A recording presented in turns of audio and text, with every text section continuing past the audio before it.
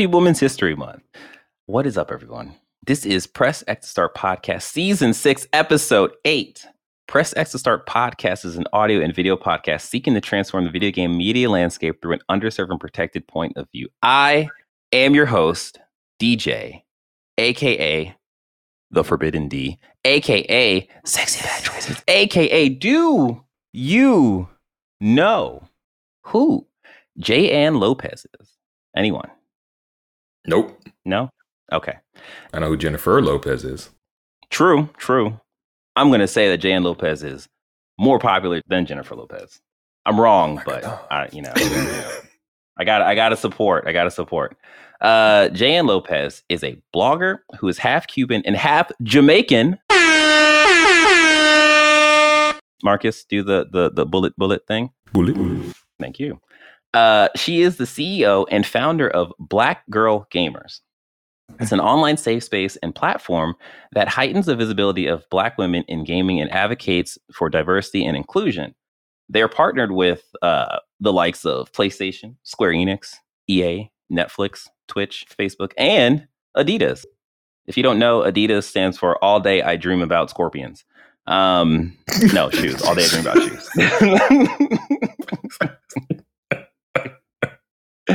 So yeah, check her out. She's pretty cool. I first caught wind of her.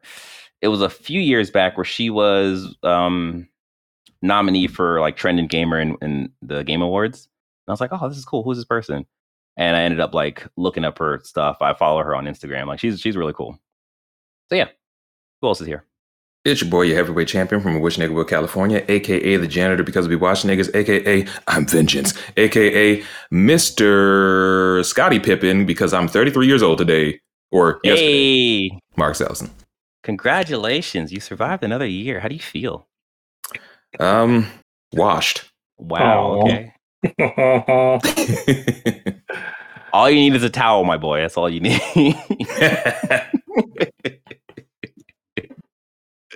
Who else is here? It's your boy Jordan, aka JXBot, aka Night City's best netrunner, aka the maidenless one.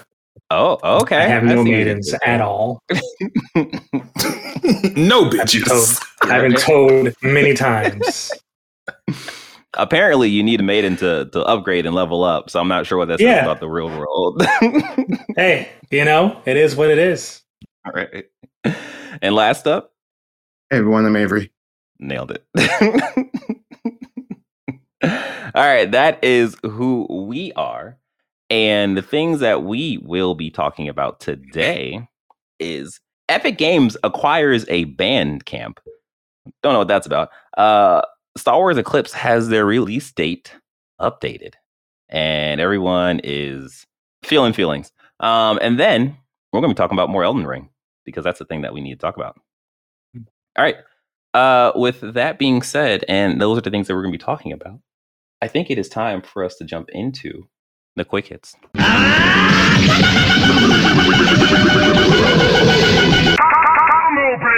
Avery, take it away. Hey everyone, it's me, Avery. I'm going to do this job again. Let's hope I'm funny. I believe in you, King.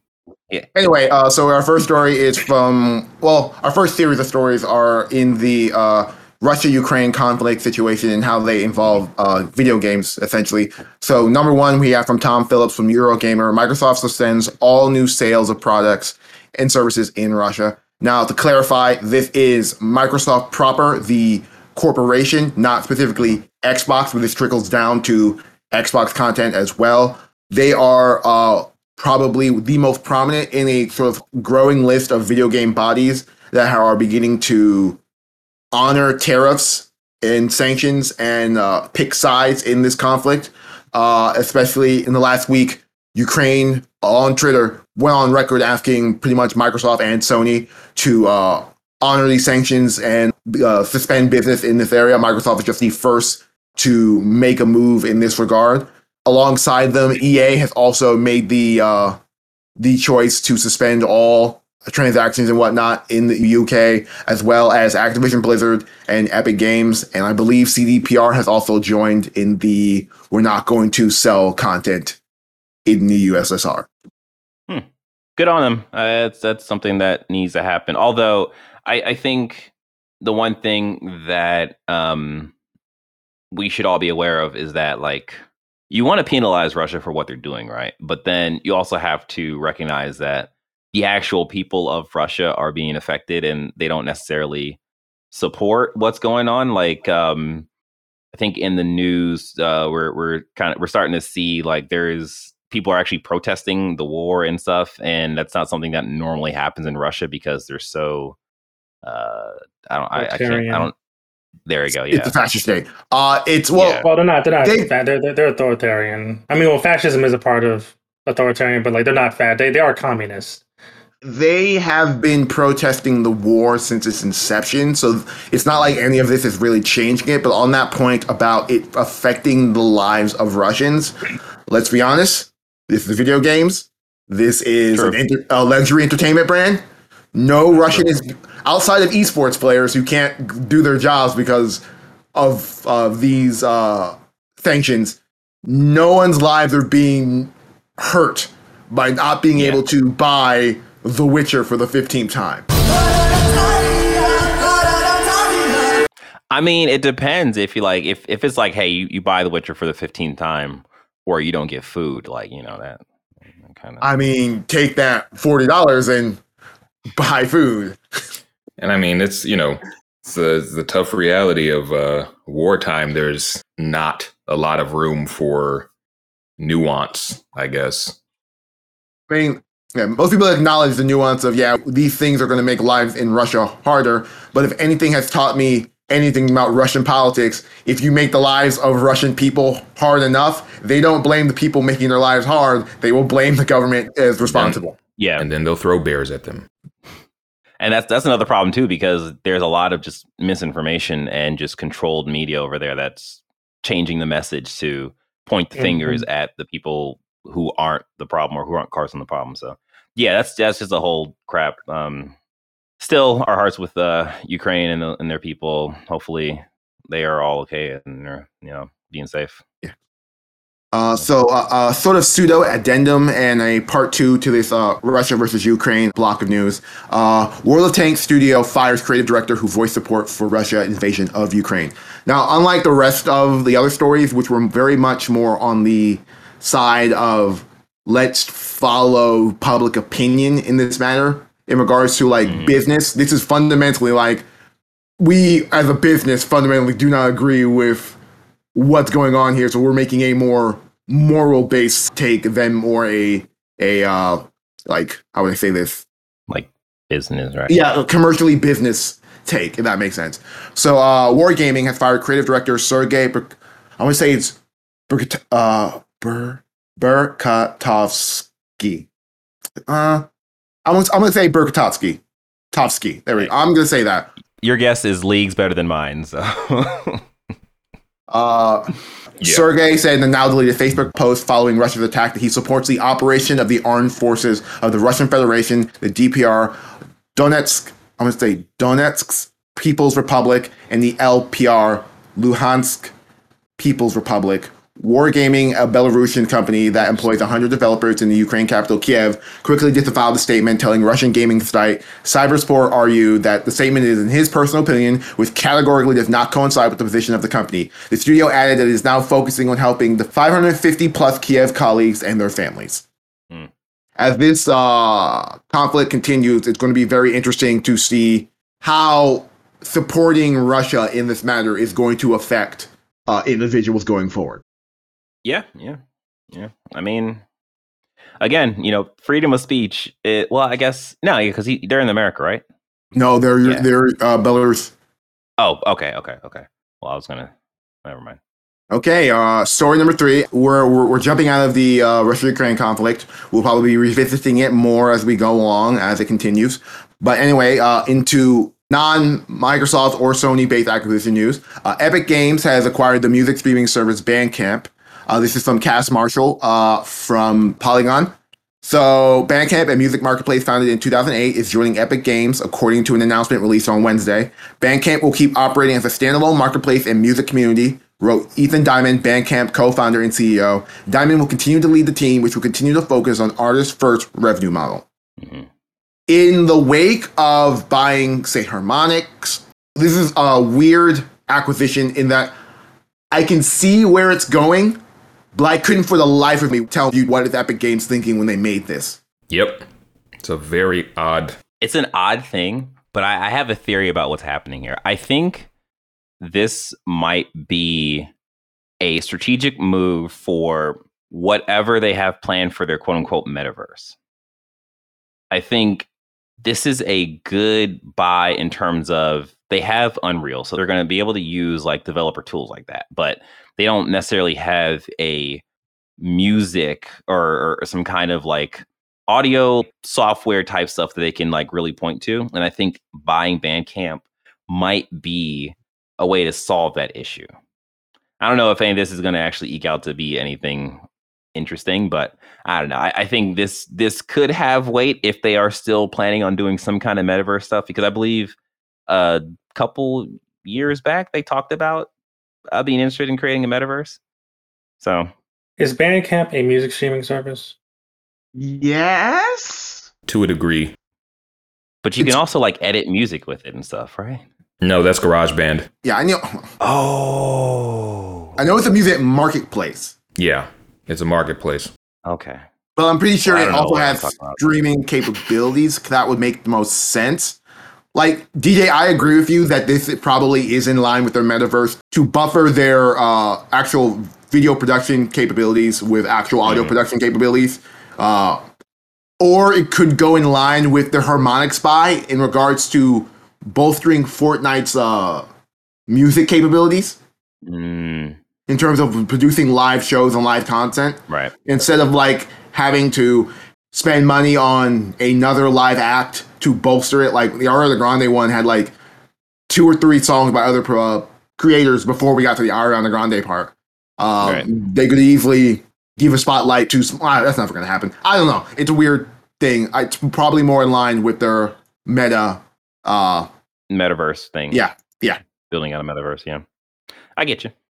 And then our final story, number 5, I believe, is from Christopher Dring at GameIndustry.biz. I normally don't like talking about video game sales numbers because I find them kind of irrelevant, especially since we don't have all the data and we're just going off of not raw data from like the source, but we're going secondhand from people trying to figure out shit from the back end. But I find it incredibly interesting that Elden Ring is the biggest non-FIFA or Call of Duty launch since Red Dead Redemption 2 from the UK digital charts. Yeah. Its sales are 2.5 times that of last week's big new release, PlayStation's Horizon Forbidden West. In fact, it's the biggest game launch outside of the Call of Duty and FIFA franchises Red Dead Redemption 2 in October 2018. Its week 1 sales are bigger than Cyberpunk 2077 and Assassin's Creed Valhalla, which delivered significant opening sales back in 2022. According to the GSD figures, digital 2020, my bad. According to GSD's figures, digital downloads accounted for 68% of Elden Ring's sales. Xbox and PC were the biggest digital platforms. About 85% of Elden Ring sales on Xbox were downloaded, and on PC it was 73%. For PS5 and PS4, the sales were just over 50%. There's a lot of raw fucking math and shit that they've had to compile, but what I find fascinating is that, like, I knew Elden Ring was going to be big. I just knew it in my bones. I didn't think it was going to get this big. And I'm very curious because there are other stories alongside I didn't really post about its concurrent Steam numbers and how it's been maintaining about over 90,000 concurrent Steam numbers for over 2 weeks now, which indicates that like people are still playing that game. And I can't tell if they're still playing that game because they're still into that game, or it's very interesting. It's very I think that like just with the advent of Twitch and then just like the trendiness of Dark Souls style masochistic games, I think that's all kind of come together in a perfect storm to make Elden Ring as big as it is. Because I remember through Twitch and then the Let's Play community, like Sekiro got numbers. Like people were going out of their way to watch their favorite Let's Players or streamers struggle their way through Sekiro. So it's been very interesting to see just the way that those games have gotten more and more popular over time, despite not being very user friendly. To that point, I found it very interesting that I believe I got this from Gene Park from the Washington Post that, and this is when people were talking about Horizon versus Elden Ring. Horizon hit 20,000 sales in 4 or 5 years being on release. That 20,000 eclipses every Souls game. Mm-hmm. I mean, not 20,000, 20 million. That 20 million eclipses every Souls game. Right. So it's very interesting to see the meta shift of how big Souls is, because Dark Souls 3 did better than Sekiro. Oh. So it's not like it's been a steady growth of these games. Oh yeah, Yeah. it's less. When I say Sekiro kind of was like a boon for them, it was more so not because people were buying it, but so many people were watching that game get played, and I think that made more and more people kind of like, I don't know, maybe I'll try this out as for the next game, as opposed to everybody just going out to buy Sekiro.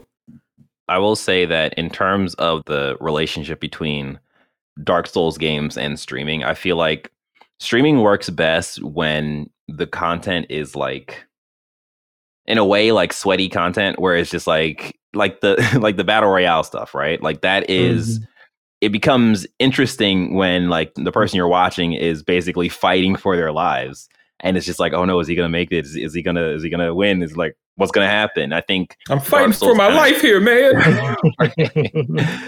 I feel like Dark Souls kind of taps into that same thing. And like, this is awesome to see that it's doing so good, because for me, how I look at it as Dark Souls, I guess for the most part, is just a niche game. And I think it was a niche game that was allowed to grow and thrive. And it's essentially reached its pinnacle in a way. So it's interesting. I mean, I'm at also a point, DJ, it kind of evolved from niche. Like, it feels very much so mainstream, the Dark Souls series. I would say this is the most mainstream a Dark Souls-esque game has ever gotten. Yeah. I would still consider Dark Souls itself as a niche, only because I don't know. I don't know why I would consider it a niche. Like, I guess just because of the way that people talk about it, right? It's like, oh, that's that hard game. I think Dark Souls itself might be a niche, but Souls-style games are becoming more and more mainstream. Yeah. I would look. I agree with that. It's just like how open world games were a niche at some point, and then it kind of, or just like RPGs too. But yeah, gaming in general is a niche, and then it kind of become more mainstream, right? All games are niche. Is that your conclusion? I'm not sure if you're gonna jump to this, Avery, but I'm just gonna sweep it under your leg. I think the next question is there going to be a sequel? Because the rumor was that the next work that, what's his name? Is it Miyazaki? Yeah.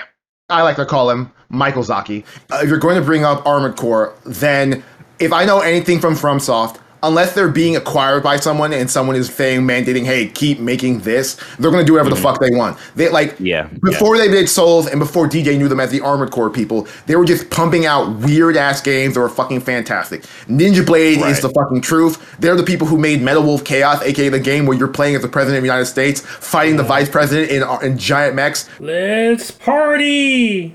FromSoft is a wild ass company, and like they made I'm pretty sure they made the Otogi games as well. Like, there's no telling what type of game they're going to make.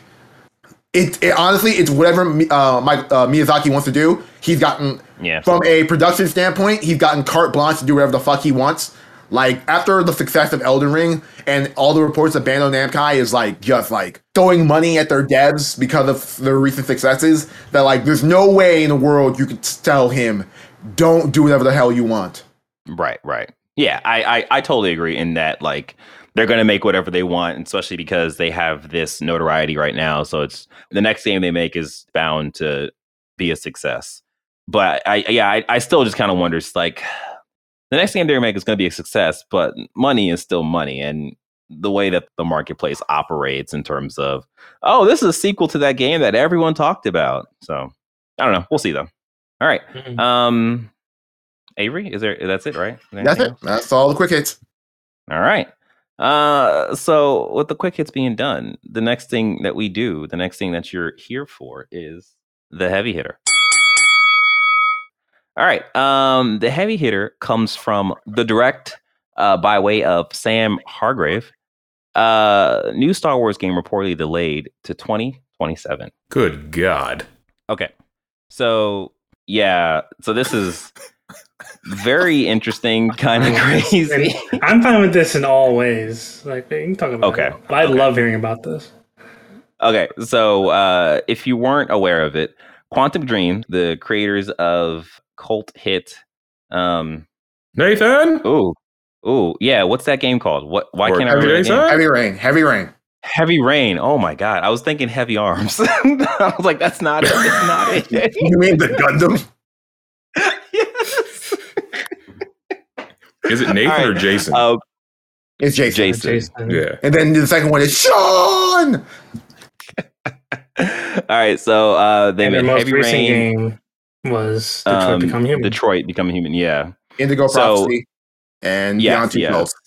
Beyond Two Souls. Okay, so they revealed a action adventure game called Star Trailer. Wars Eclipse during a trailer.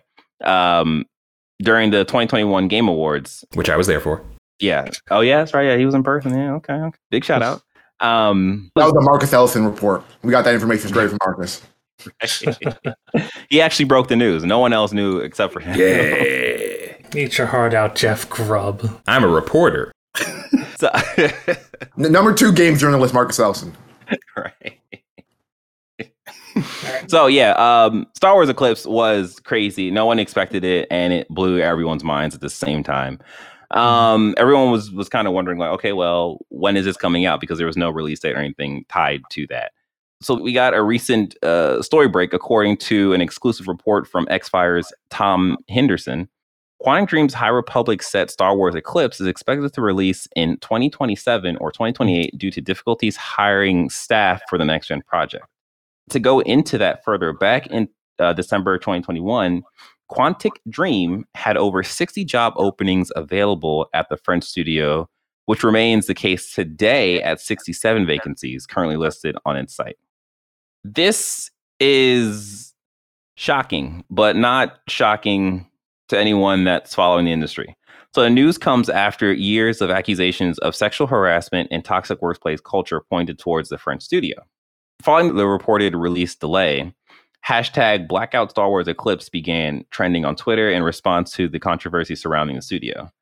So to go along with the story, Jeff Grubb also checked in and confirmed that this is the case. And he said, cynically... Yeah, he because said, the issue with this story is it came from like one of those very, very, very weird small websites that often partake in just like going on NeoGAF and seeing if someone said anything and then reporting it as content. So like I didn't believe this until I saw Jeff Grubb share the tweet and say, I also confirmed this, so this is a real story. Right, yeah. So as Avery said that, Jeff Grubb tweeted and said, cynically, a good reason not to even have the appearance of a toxic environment at your studio is that you might be fucked when making your next game because no one wants to work with you. And I think this all kind of goes into the fact that they're not able to get people into the studios to work on these games and pushing back the release date. So, you say something, Jordan? Yes. When this game was first announced, I was excited until I saw who was developing it, being Quantic Dreams. I have nothing against Quantic Dreams.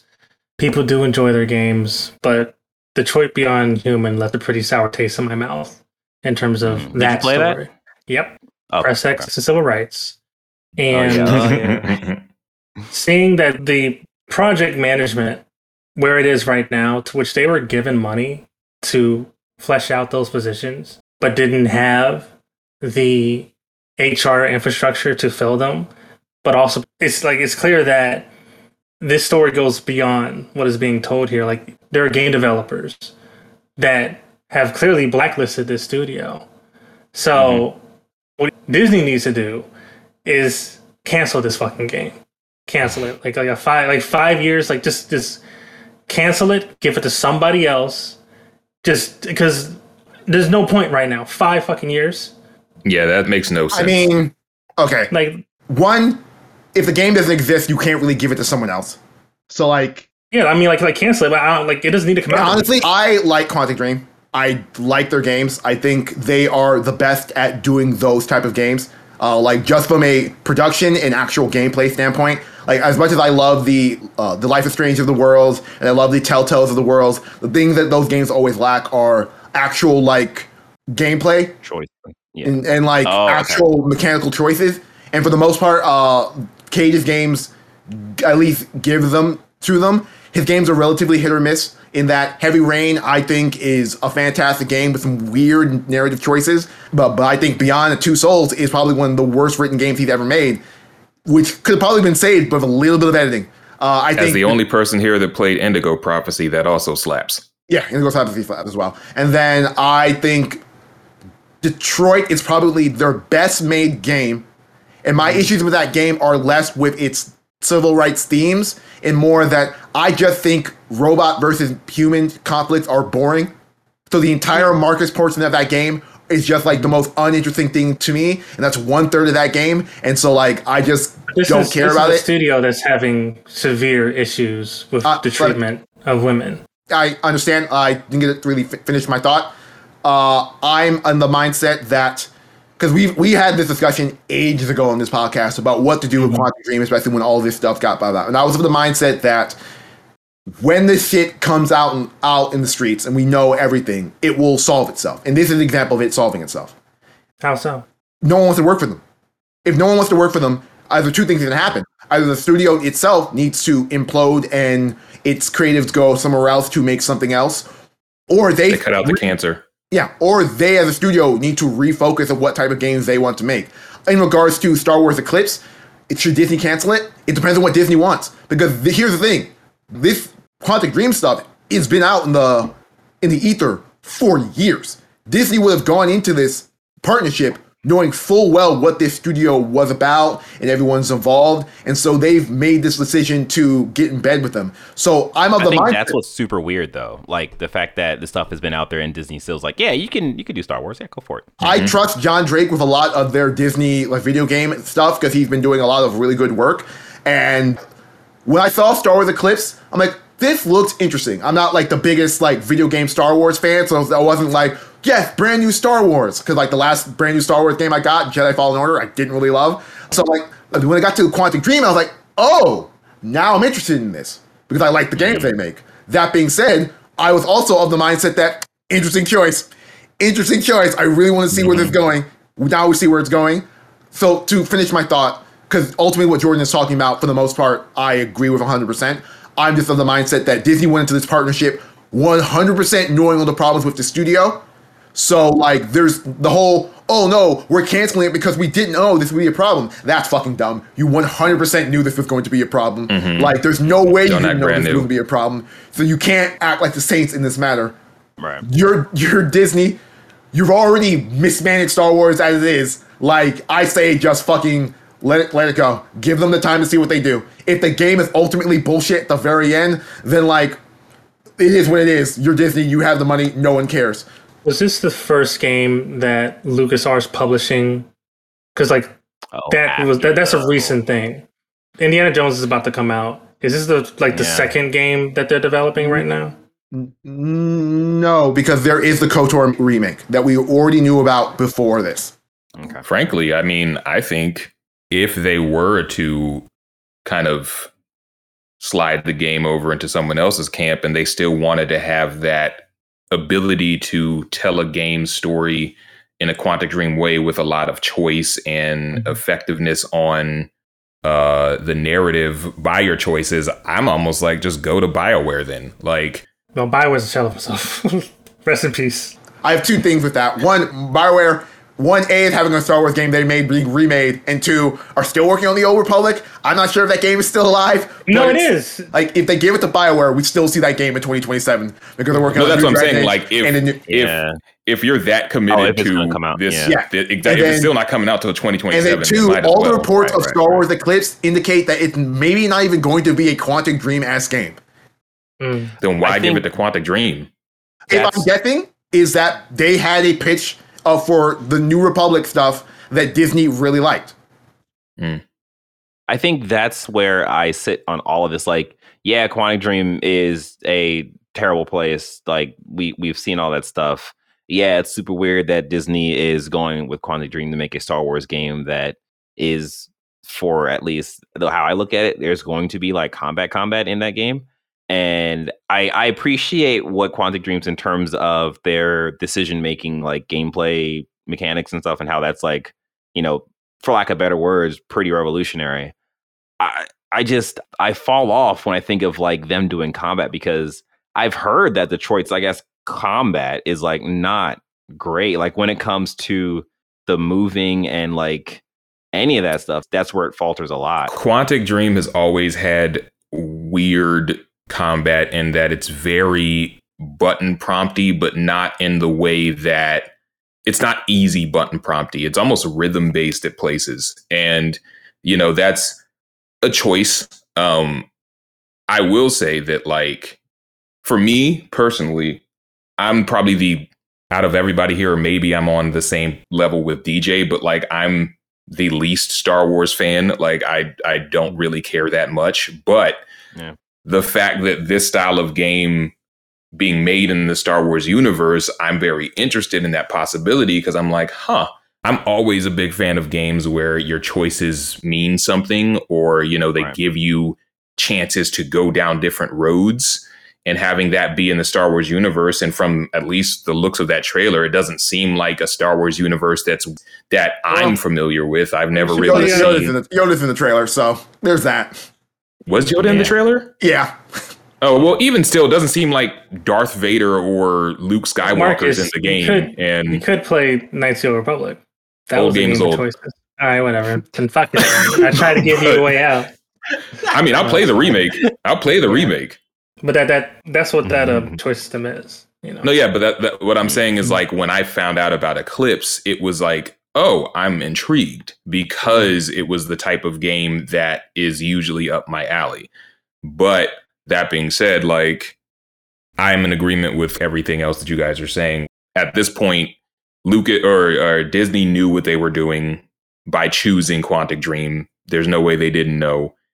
And so now it's just really about seeing how Quantic Dream adjusts and how they choose to move forward, because either they're going to fumble the bag or they're going to adapt. The most interesting thing is, if they fumble this bag, then that's them as a studio just Dunsky. Like you can't get the Star Wars job and then do super poor and then be like, we're also a shitty studio. They'll basically be Gina Carano in that way. Like, here's the thing. I love Naughty Dog. They put out The Last of Us Part 2. Chef's kiss. You could have workplace problems and put that game out, and I'll be like, same with Red Dead. You could be like, but you put out Red Dead. So I'm like, okay, but you can't be also shitty studio and then put out fucking X-Blade. And I'll say that also, at least with the Naughty Dog situation, like, the crunch stuff was definitely an issue, but outside of that, it doesn't seem like it's a dumpster fire studio. Like, sexual harassment and all that. Exactly. So, like, they can get away with that in terms of, like, crunch is a industry-wide problem. And that doesn't make it okay, but it's still just like, okay, well, this is something that on a macro level needs to be worked on, as opposed to Quantic Dream, where it's like, nah, bro, you need to get these people the fuck up out of there, because this has never been okay. Right. Yeah, I mean, it's interesting to see what happens. Like, 2027, 2028 is very far off, and as we know, games and release dates are very flexible, and a lot of things can happen between now and 2027. So that would be very close to the end of this console generation, because usually console generation is between 6 to 8 years, and these consoles came out in 2020. Yeah. So it's like the tail end. Yeah. You think our podcast still gonna be a thing? you think?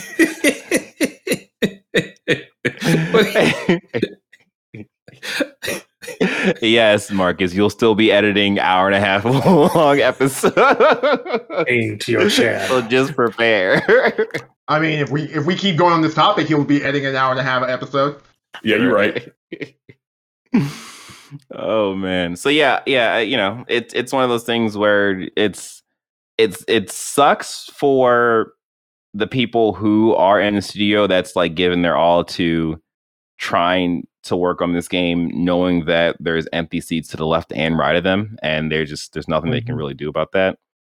But I mean, I think when you zoom out a little bit, this is sort of an issue that the entire industry itself is dealing with, because you do see a lot of trailers where I think the last Starfield trailer, Todd Howard said like, yeah, this is Starfield. And remember, you can always go to our website to see what position we have available. Maybe you can come help and make this magic or whatever. Yeah, the mindset that every video game trailer we're seeing nowadays, especially for games that aren't even imminent, is that they're just advertisements to get people into the studio. Yeah. Which is what I'm guessing the Star Wars Eclipse was as a trailer. Right, yeah. And I think the reason why we're seeing this happen is that in the grand scheme of gaming, like we're in the phase of everything that's bad happening in the game industry and the studios is coming out.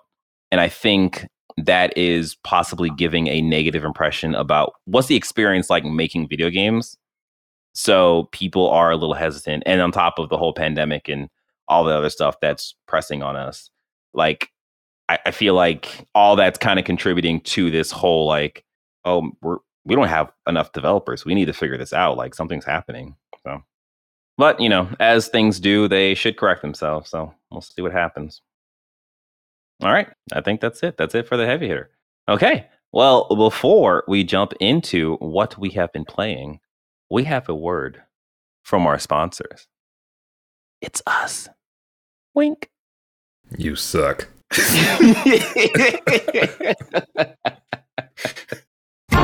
Hey everyone, have you been enjoying this episode so far? Would you like to make sure you keep getting the best laughs, latest news, and most fire takes? Then we're going to need your help. If you haven't already, please subscribe to our show. And if you have, tell 3 people about the podcast. Could be strangers, could be friends, could be loved ones, hated ones. Who cares? Every little bit helps. After you've done that, please follow us on Facebook at PressX2Start, at Instagram at PressX2Start, and Twitter, PressX2S. And now on our YouTube page at PressX2Start TV. If you've done all these things, well done. You're a real one.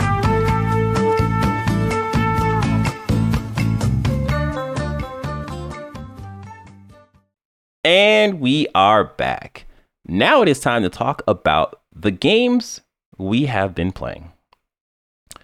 First up, Elden Ring. We will have Jordan, you give your little your experience with the rings and being elder. And then Avery, you can talk about your update in the saga that is a Dark Souls game for you. So Jordan, how you feeling about Elden Ring? I played about 25 minutes of it. And 25 minutes? That's barely enough to die 5 times. Full disclosure, this is the first From Software game I've played, I believe. Okay. And I was familiar with the difficulty of these games.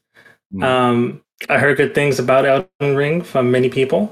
And I was like, you know what? Screw it. I'll buy and see how far I get. I chose the warrior class because I was like, hey, 2 blades are better than 1 starting off.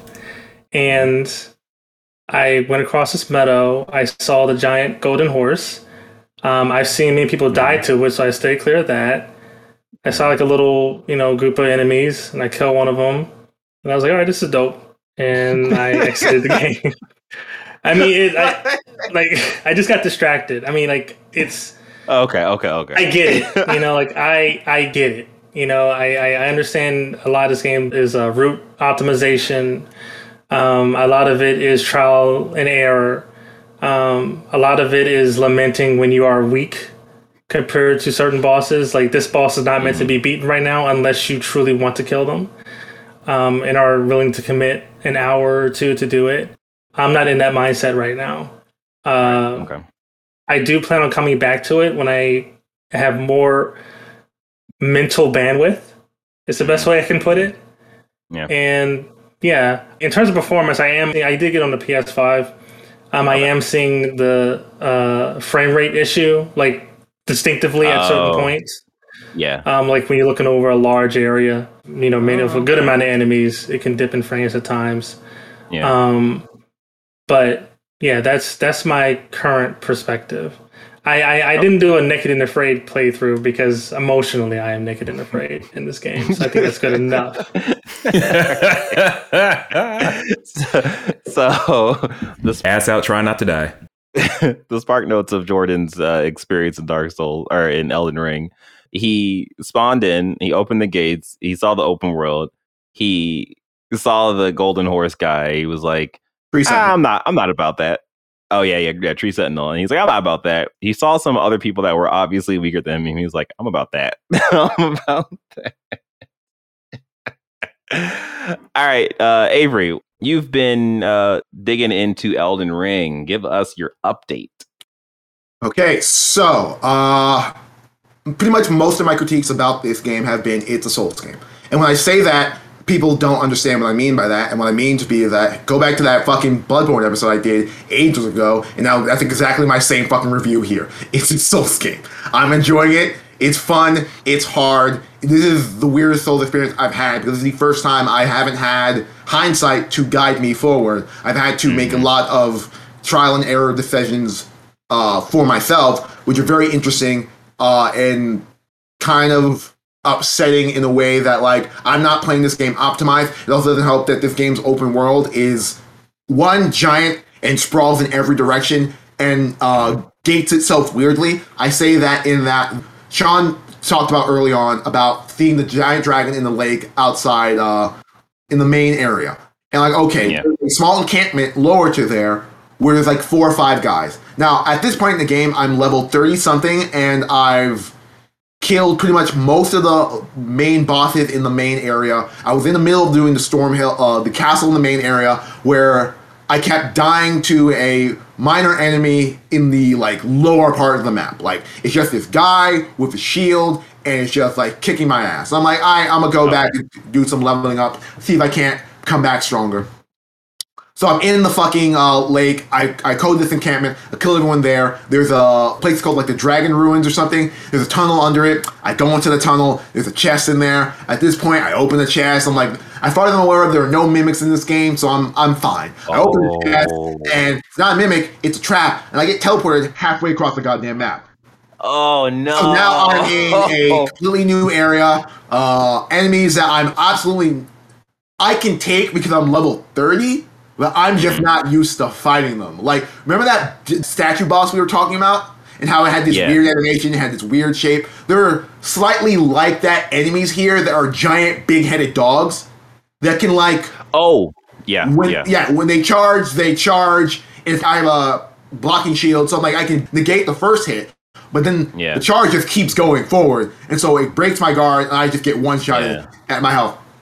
Long story short... Thankfully, this game's teleportation system is actually more forgiving, and all I need to do is like get out of this new area, and I could get back on my path. But that's pretty much my Elden Ring experience right now. I haven't hit the molding period where I just want to say fuck my life with this game.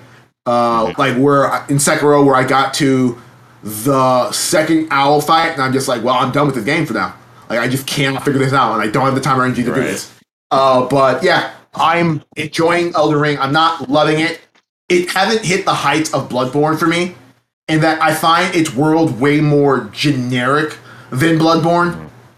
So, like, the story that's being told, which don't let anyone who is a Souls fan tell you that this is the most easy spoon-fed story in Souls history. It's not. Sekiro is that. Sekiro is a game, if you want a story, it tells you from the beginning, and it's very relatively clear on what you're doing.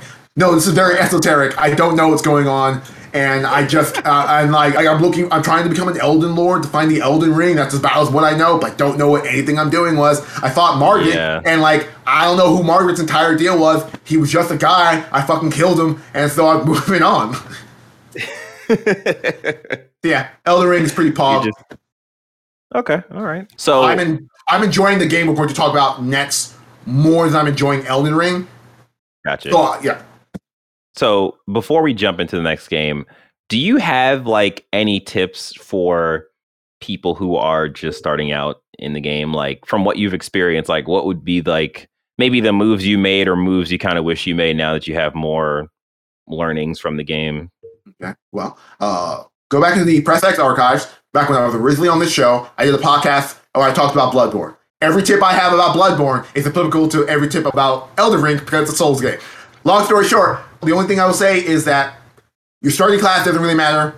Your starting stats don't matter. Ultimately, once you get to the game proper, you can build out your character any way you see fit. Like, I started out as a samurai, and frankly, if I wanted to, I could be a mage right now. And that was like maybe 5 hours into the game. Like, it's not that hard to change what direction you want your character to go on. Okay. That's actually good for me because I am thinking about dabbling in more Magic once I get back into that game. So yeah, it actually helps me out. Okay. Cool. All right. Well then, now that we've done talking about Elden Ring, let us jump into the Horizon Forbidden West talk. Marcus, give us your little update on the game, please. As the person playing the game actively right now that is definitely in last place, I recently finished Death's Door, which is the mission's name, where you see Hades again. I won't spoil anything because Jordan is not playing the game yet. Fine. Spoil it.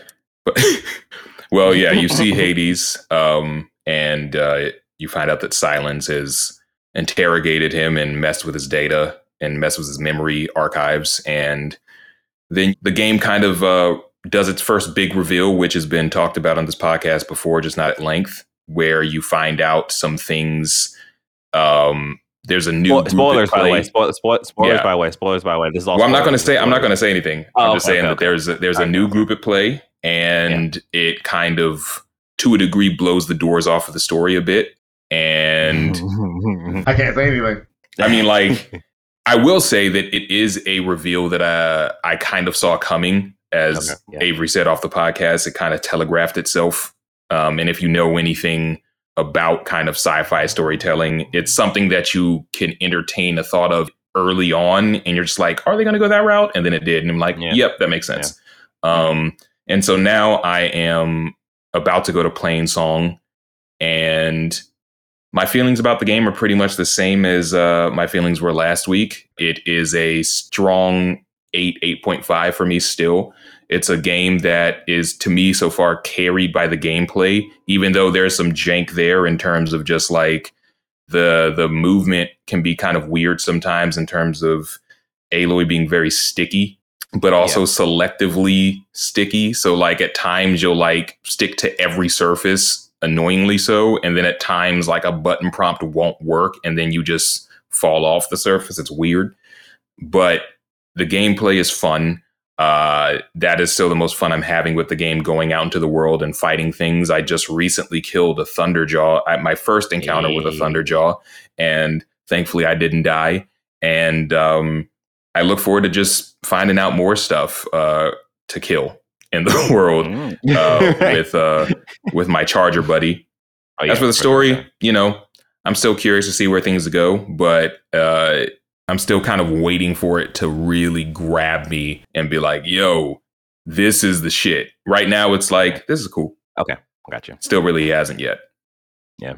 Okay. All right. Well, Sean's not on the cast, but Sean is pretty much at the final mission, and he decided to pause from that and is just wrapping up everything else. So I think by next week we'll have a review cast.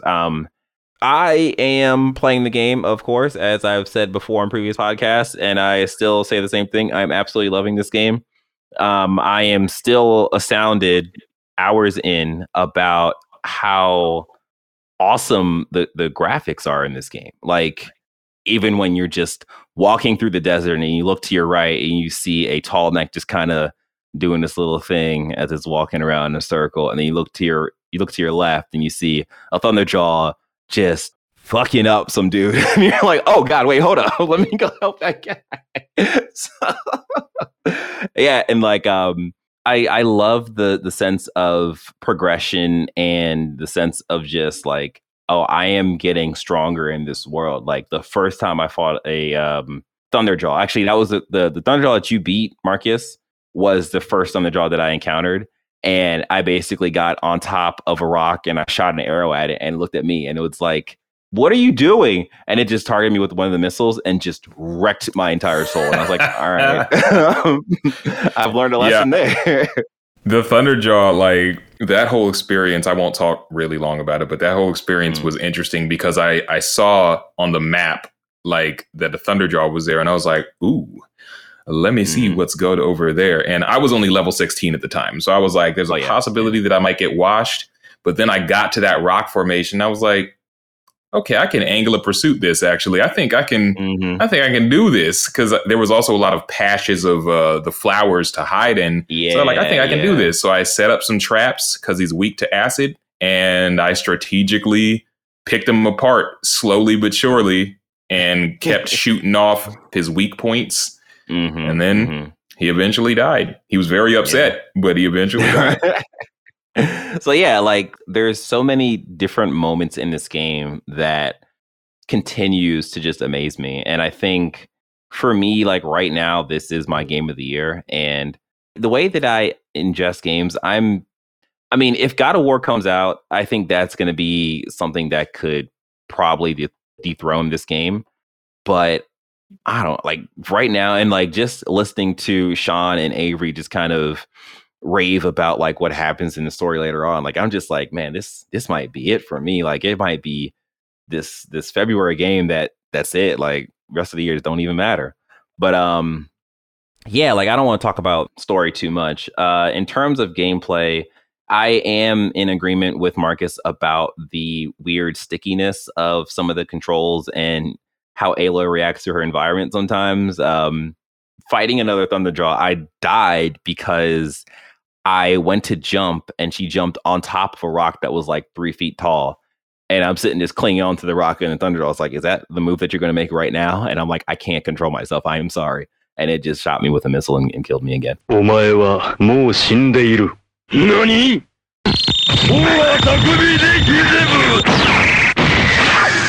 So there's like little times like that. There was a Snap Mall mission where like this game has a weird habit of kind of forcing you to play the way that it wants you to play, and you can't really use the options that you think would be kind of cool to do or to use.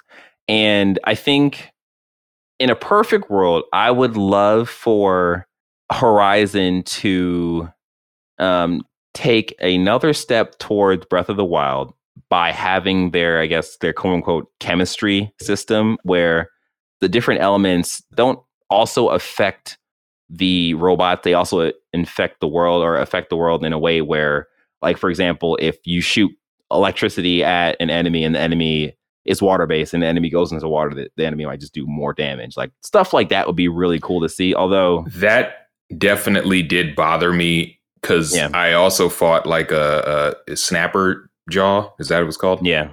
Snap Maw. Snap Maw. Oh, Snap Maw. Snap Maw. I fought a Snap Maw not that long after fighting the Thunderjaw, and it was submerged in the water and it was weak to electricity. So I was like, bet, I'm going to fuck this dude up. And there was just nothing, right? I was like, oh, that's kind of whack.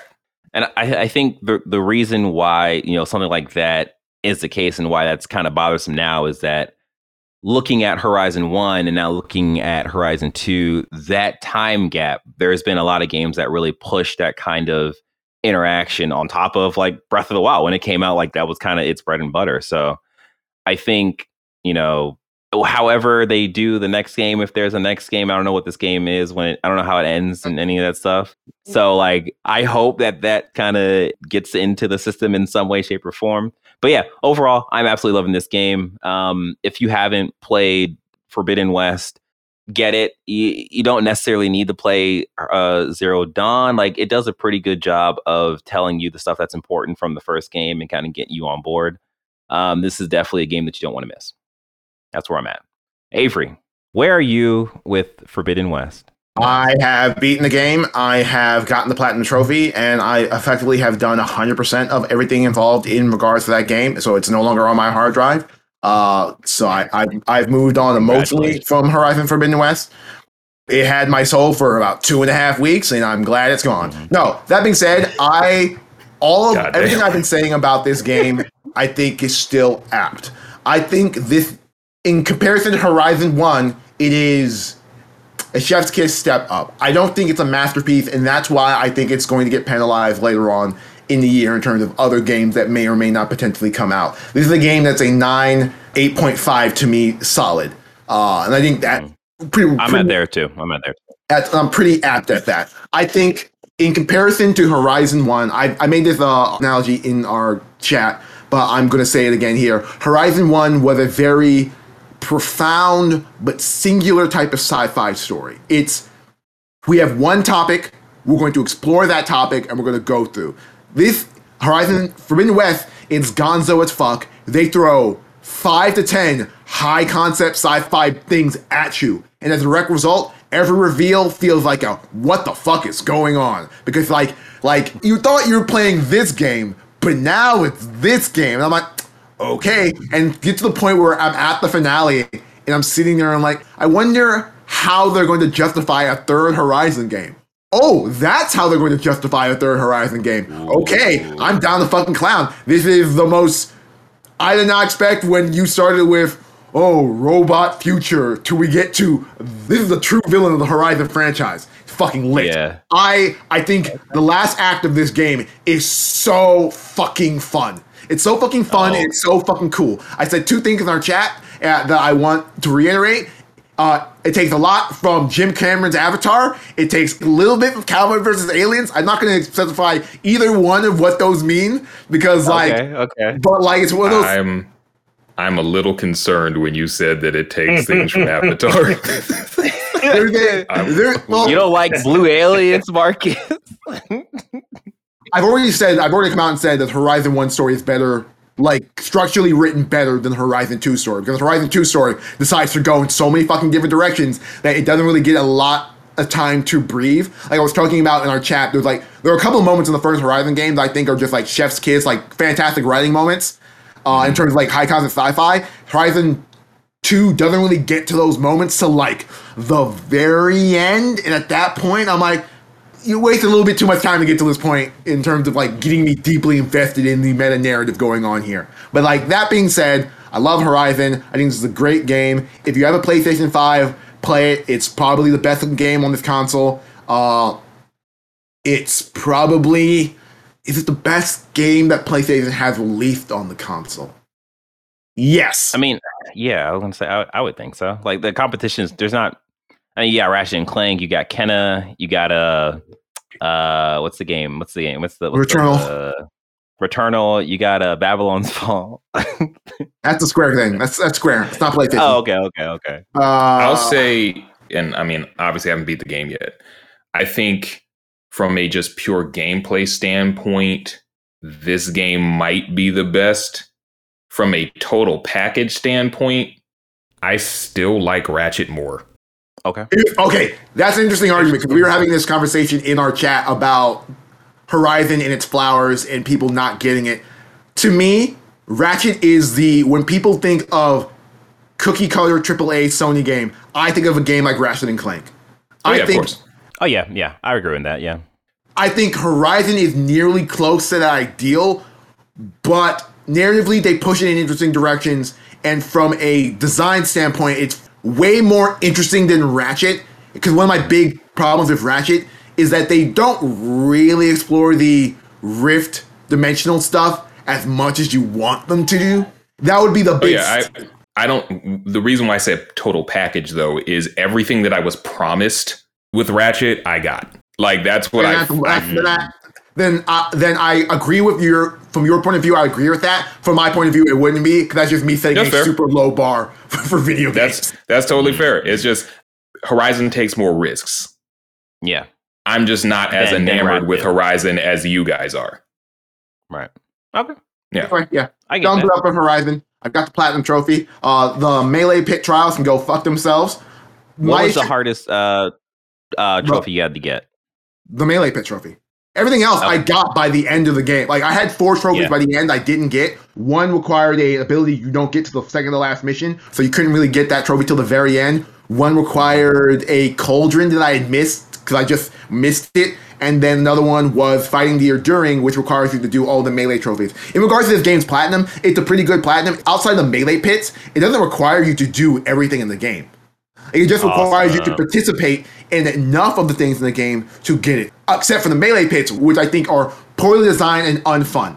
Like, I know DJ loves Melee in this game, and that's like a whatever thing, but like the way... I like Melee. I don't love it. It has its problems. In the review, I'll talk about that. The way the Melee trials are set up in this game are so bullshit, in that before you can actually do the Melee pit trial, you have to do a series of tutorials. Mm-hmm. Which are then gated behind abilities that you may or may not have in your skill tree. Mm-hmm. So, like, unless you're a warrior-focused person, you can't really do the Melee pit trials until you get to, like, the end game.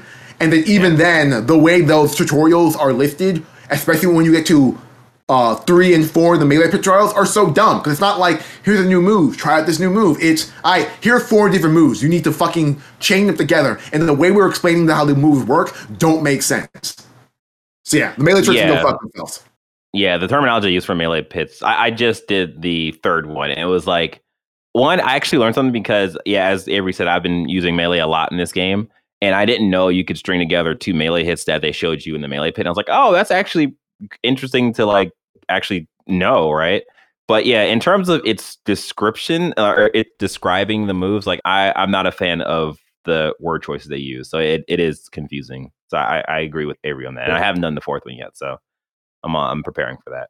But okay, that has been our Horizon talk.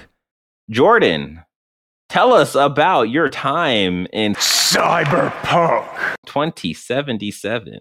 Please. Yeah, they just had a new update, 1.5, and it looks good. You know, I played the original Xbox One version, which was upward res for the Xbox Series X on the Series X. So you still had the ability for like better frame rate, essentially, on the increased frame rate. And yeah, I mean, like, I'm playing it again as a street kid, and I'm going to give them credit in terms of how robust they made this game in terms of its narrative. Because even though I'm playing the same background story, or mostly this, like, I feel like I'm doing the same things, but there are things that I did not see the first time that I'm noticing now in terms of the outcomes of certain key missions, in terms of how you can run into certain characters later on, and what interactions you have with them the first time, you know, may be different. But other than that, yeah, you know, it's Cyberpunk version 1.5, and it's more Cyberpunk. So has there been anything so far that you've experienced that's been like very different from vanilla Cyberpunk? No, there hasn't. I mean, I'm not noticing any new missions that were added. They claim to have added more missions, but I'm not seeing them as of yet. I'm trying to play as much as I can this time around than my first playthrough. Like, you know, all the side gigs and what are they called? The cyber psychosis. Oh yeah, you know, missions too. But yeah, there's really not that much new in terms of content that I'm noticing. But there is tremendous visual improvement. Yeah, that's good to hear, actually. Also, one last thing. Have you gotten the throwing knives yet? I can't find them. Okay. I can't. I've gone to a few armory vendors, and that's ironic because I did go into that build, or like I think that's part of Cold Blooded. Yeah, I have to look up where I can find some throwing knives, because you can't just throw regular knives, like, you know, bloody knives and shit like that you can find. But yeah, I have not found that gadget yet. Okay, all right. Well, that's good that it is not broken again, and it's actually a fixed game that you can play, and it looks good. So on console, it kind of makes you think that they should have delayed it. Played on PC, fantastic game. Yeah. No, I mean, I thought it was great. I mean, like Avery, I thought it was great the first time around. You know, like back when we had our original review, I was on here defending this game, and I was playing. I think it was you and Sean, because you both were playing it on the newer gen consoles, right? And then the rest of us peons were struggling through that buggy mess. All right, well, that has been the episode for today. We hope you enjoyed this episode as much as we enjoyed making it. Don't forget to rate and reviews on your favorite podcasting apps. Don't forget to like, subscribe, and hit that notification bell. And then to share your device that you are looking at or listening with to your friend, and then tell them about the podcast, because we would appreciate that spreading of the word. If you miss any of this, you can find all details and more on our website at pressx2start.com. And until next time, you be safe, you take care, you pray for Ukraine, and you wash your hands. Peace.